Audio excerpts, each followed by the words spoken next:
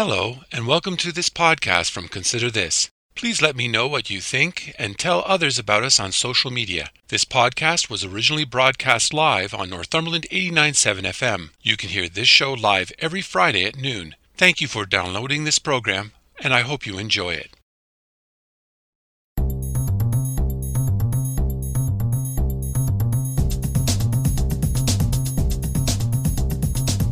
Hello, I'm Robert Washburn, and welcome to Consider This Northumberland, a current affairs program dedicated to the issues facing our community. We talk to the people on the front lines and those behind the scenes who make a difference in your life in Northumberland County. So I'm asking you, the listener, to take some time out of your busy day to consider this. As the Freedom Convoy protest was reaching its peak last week, the Northumberland Labour Council wrote a scathing open letter expressing its disdain for what it saw as racism, hatred, and misinformation. There was a lot of criticism, not just for the protesters, but for the government and police. It also made several demands. Here is President Dan Tobin explaining the council's concern. I am joined today by Dan Tobin, President of the Northumberland Labour Council. Thank you for coming on Consider This Northumberland. And thank you, Rob, for having me. The Labour Council wrote an open letter to the media expressing concerns about the Freedom Convoy. Can you give us a brief overview of what that letter said? Well, Northumberland Labour Council wrote to all levels of government as well as the media. Expressing our extreme frustration and disappointment in the way that this occupation has been handled by the government as well as the police. Now, you mentioned a number of frustrations. Could you just give us just a brief overview of what some of those frustrations were? Well, first of all, it was supposed to be a protest by truckers protesting their mandate to get vaccines. But it was hijacked even before, but it got started by right-wing groups and made it an occupation. And an occupation is illegal in this country. Have any of those frustrations that you mentioned changed as things have unfolded since you originally wrote the letter on February 14th? How the federal government has finally woke up and started their Emergencies Act, but the fact is, it should not have gotten that far. If the government had acted in the first place, as well as the police had acted in the first place, like to quell some of these occupations, the government would not have had to but initiate the Emergencies Act. Does it worry you at all that the Emergency Measures Act threatens civil liberties that may impact unions and their ability to protest or strike? That is always the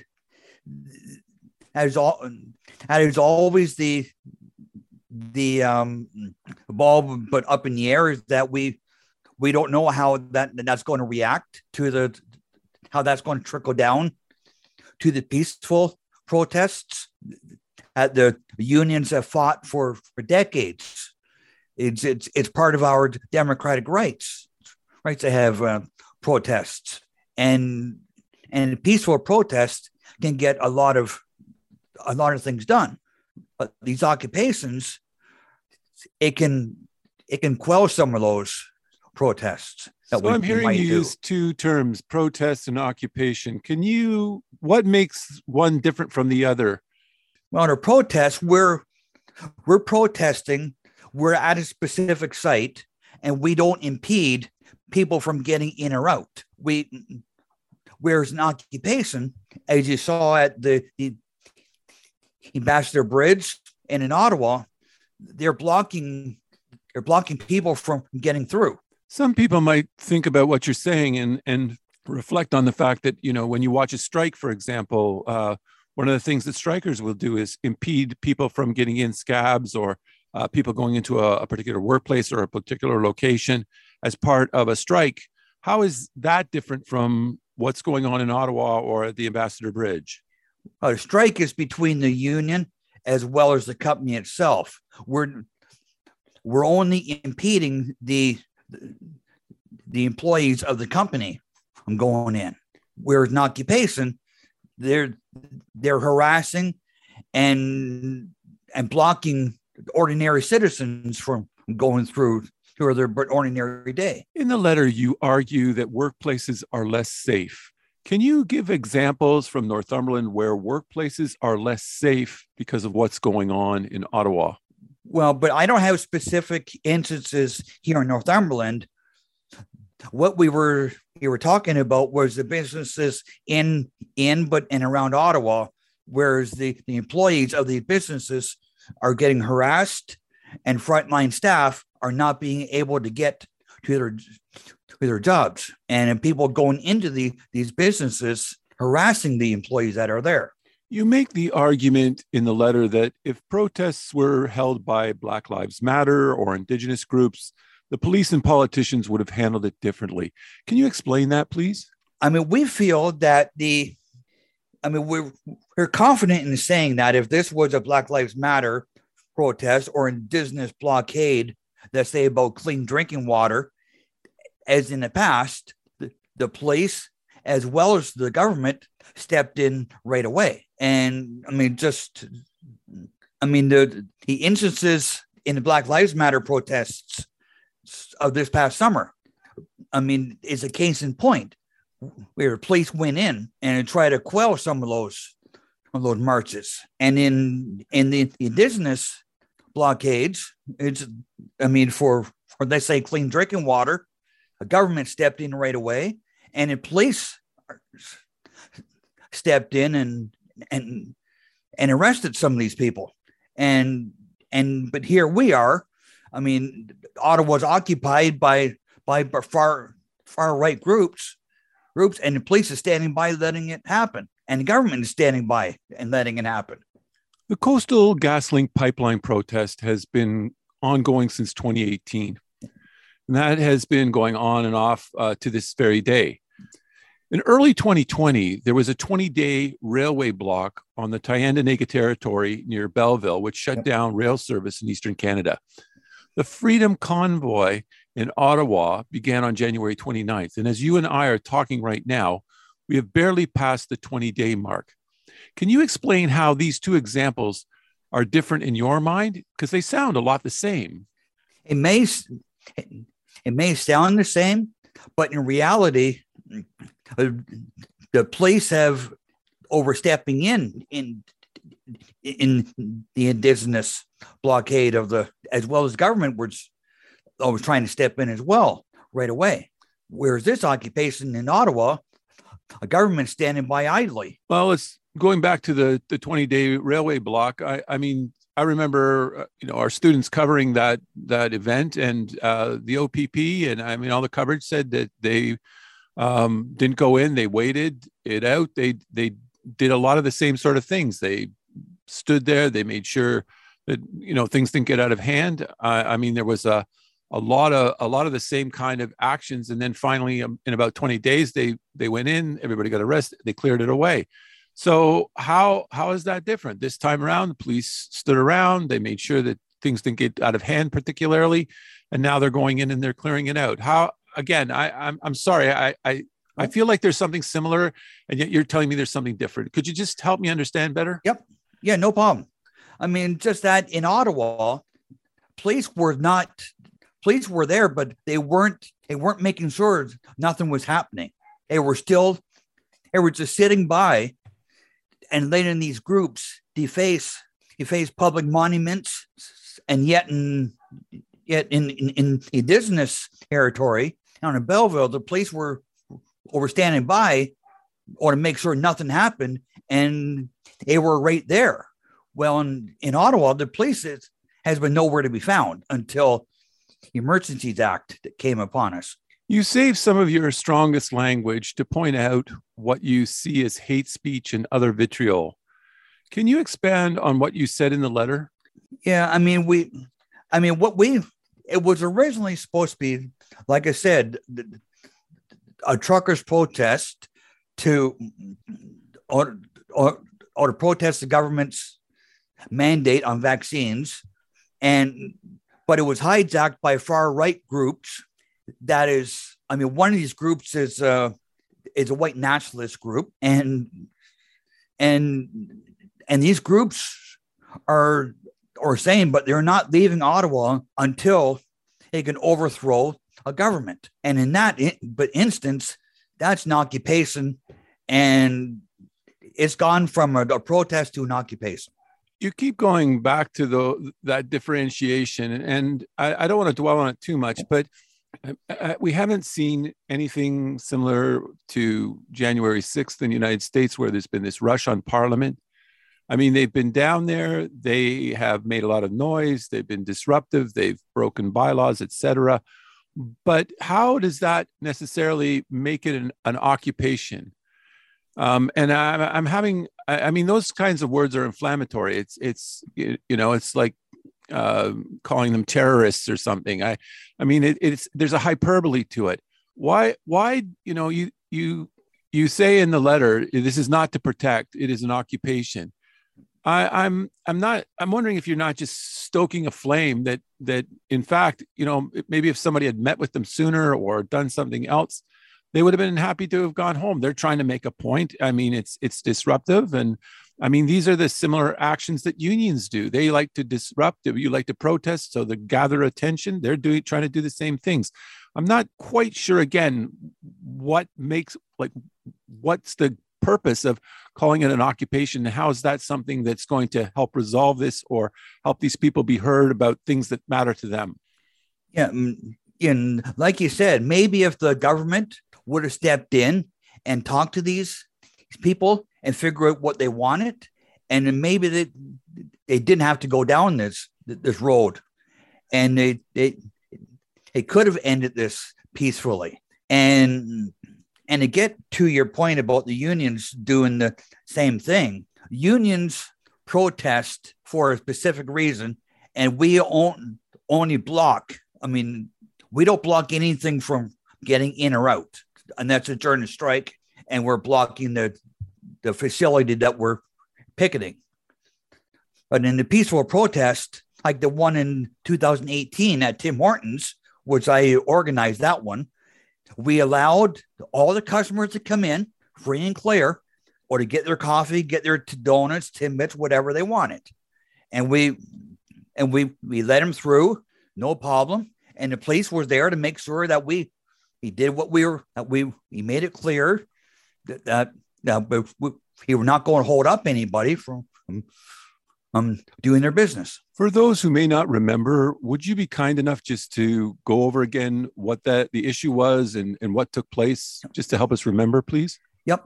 Yeah, and Tim Hortons in 2018, when the minimum wage was increased, Tim Hortons came out with a statement that they were going to do away with the employees' paid breaks and all their benefits that they had, and that they were going to have to pay for everything. Now that's what the protest. I mean, that's what the protest at Tim Hortons was all about. They were congratulating the employees on their raise, but we were picketing the Tim Hortons organization for taking away their benefits and their paid benefits and paid breaks. And if I remember correctly, that took place at the Tim Hortons on Division north of Elgin. Am I correct? Yeah. Yes, it was. Yeah, we had about 350 people there, and it was a sight. I mean, and not one customer was held up at the drive-thru or going into the store. 1 in 3 donors to the crowdfunding websites for the protests were Canadians. 1 in 4 Canadians support unions, according to a survey done in 2020. How can you argue in your letter that this is not a significant movement that should be taken seriously if they hold possibly the same number of supporters as unions do? I mean, I really don't have an answer for that.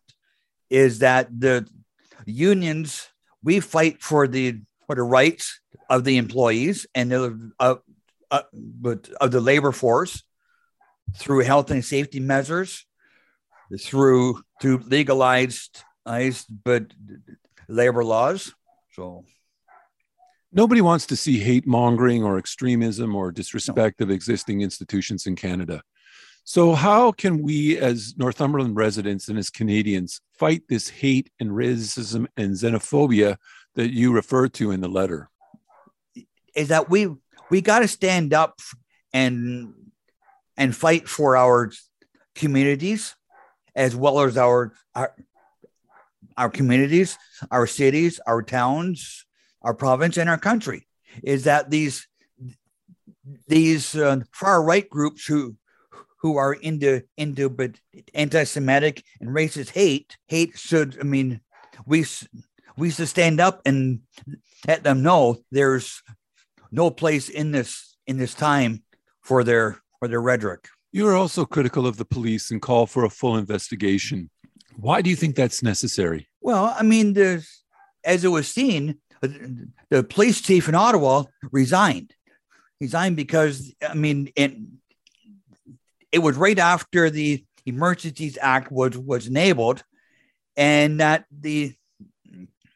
I'm not sure, but on the specifics on why he resigned, but it's a suspicious tale that he resigned right after the Emergencies Act was enabled, and that tells but a lot of people that he was upset maybe with himself but how they handled it maybe, and that he should have a full but investigation on not only the police but involvement in this, but the government's involvement in this as well, because the government as well as the police enabled this to get this far. One of the ways unions have traditionally sought to negotiate contracts is through the use of strikes, and these place economic hardships on employers as a means of getting them to negotiate. How are these tactics any different than economic hardships the protesters have placed on the country? Well, there's first and foremost, but as unions, we only target the one specific industry or the one specific plant, whereas but occupation, they say at the Ambassador Bridge, you're affecting millions and millions of commercial goods, as well as it's the busiest border crossing in the country, and that's where majority of the trade comes from. And you're not only hurting in a strike, you're hurting the one industry. But there was a strike on GM.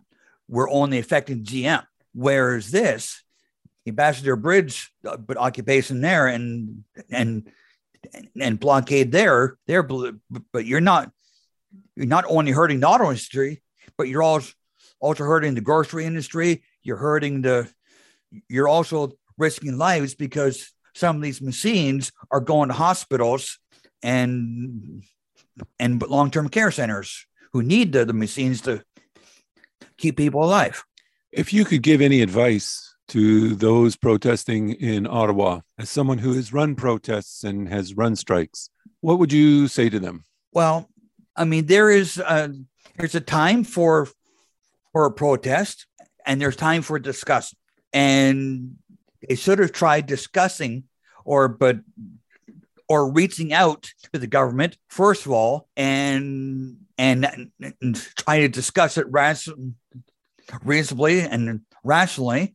And if that doesn't work, then maybe try your protest, but keep it right around the legislative building in Ottawa instead of branching out to the neighborhoods. They could have easily done that. And that's what unions do, is that we negotiate first.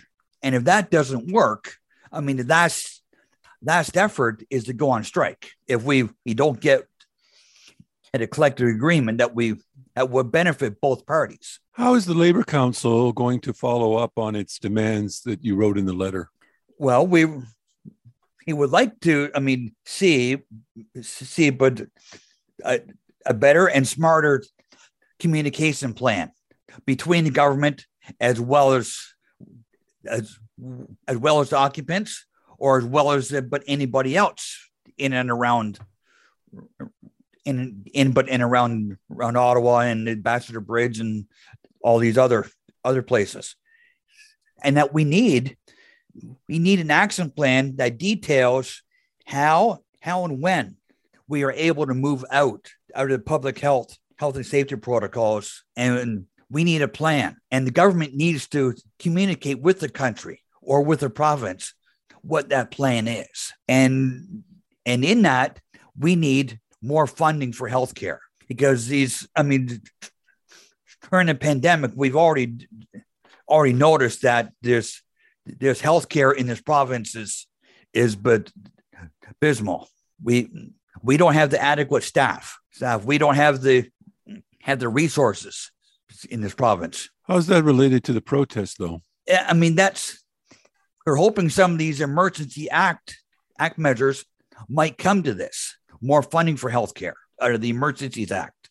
Now, those are your requests or your demands. Yep. But how are you going to follow those up? What are you going to do in, say, a week or a month or whatever to follow up on all these things that you've requested? Yeah, I mean, you can only do what we did in the past is write letters and call these politicians out if they don't follow through with what they tell us they're going to do or what we want them to do. And we're going to contact the MPs, MPPs, and hopefully get some answer that way. So you're going to be talking to Philip Lawrence, our MP, and David Piccini. Am I understanding that correctly? Or MPP? We hope to, yes. Okay. When do you anticipate doing that? We don't know yet. We haven't set a date or we haven't reached out to him yet, but we want to see. I did send a letters to MPP Piccini as well as MP Lawrence, but I've yet to get a response yet from them. Dan Tobin, I want to thank you so much for talking to me today. And thank you very much, Rob, for having me. That was Dan Tobin, President of the Northumberland Labour Council. I want to thank my guests this week for talking to me, and I want to thank all the listeners for tuning in today. Please join me again next week when we will talk to the people on the front lines and those behind the scenes who make a difference in your life and Northumberland County. So please tune in.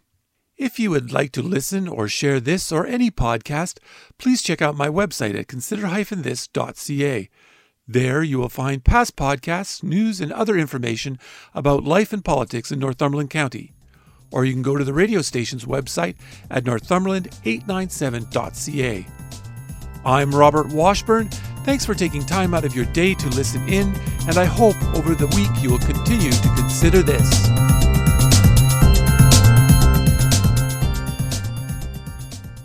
Thank you for listening to this podcast from Consider This. If you have any comments or would like to suggest a story, please contact me at considerthisnorthumberland@gmail.com, or you can message me on Facebook at Consider This. If you enjoyed this podcast or are looking for more news and information about Northumberland County, please check out my website at consider-this.ca. That's consider-this.ca. And don't forget to share. And again, thank you for listening, and stay tuned for more from Consider This.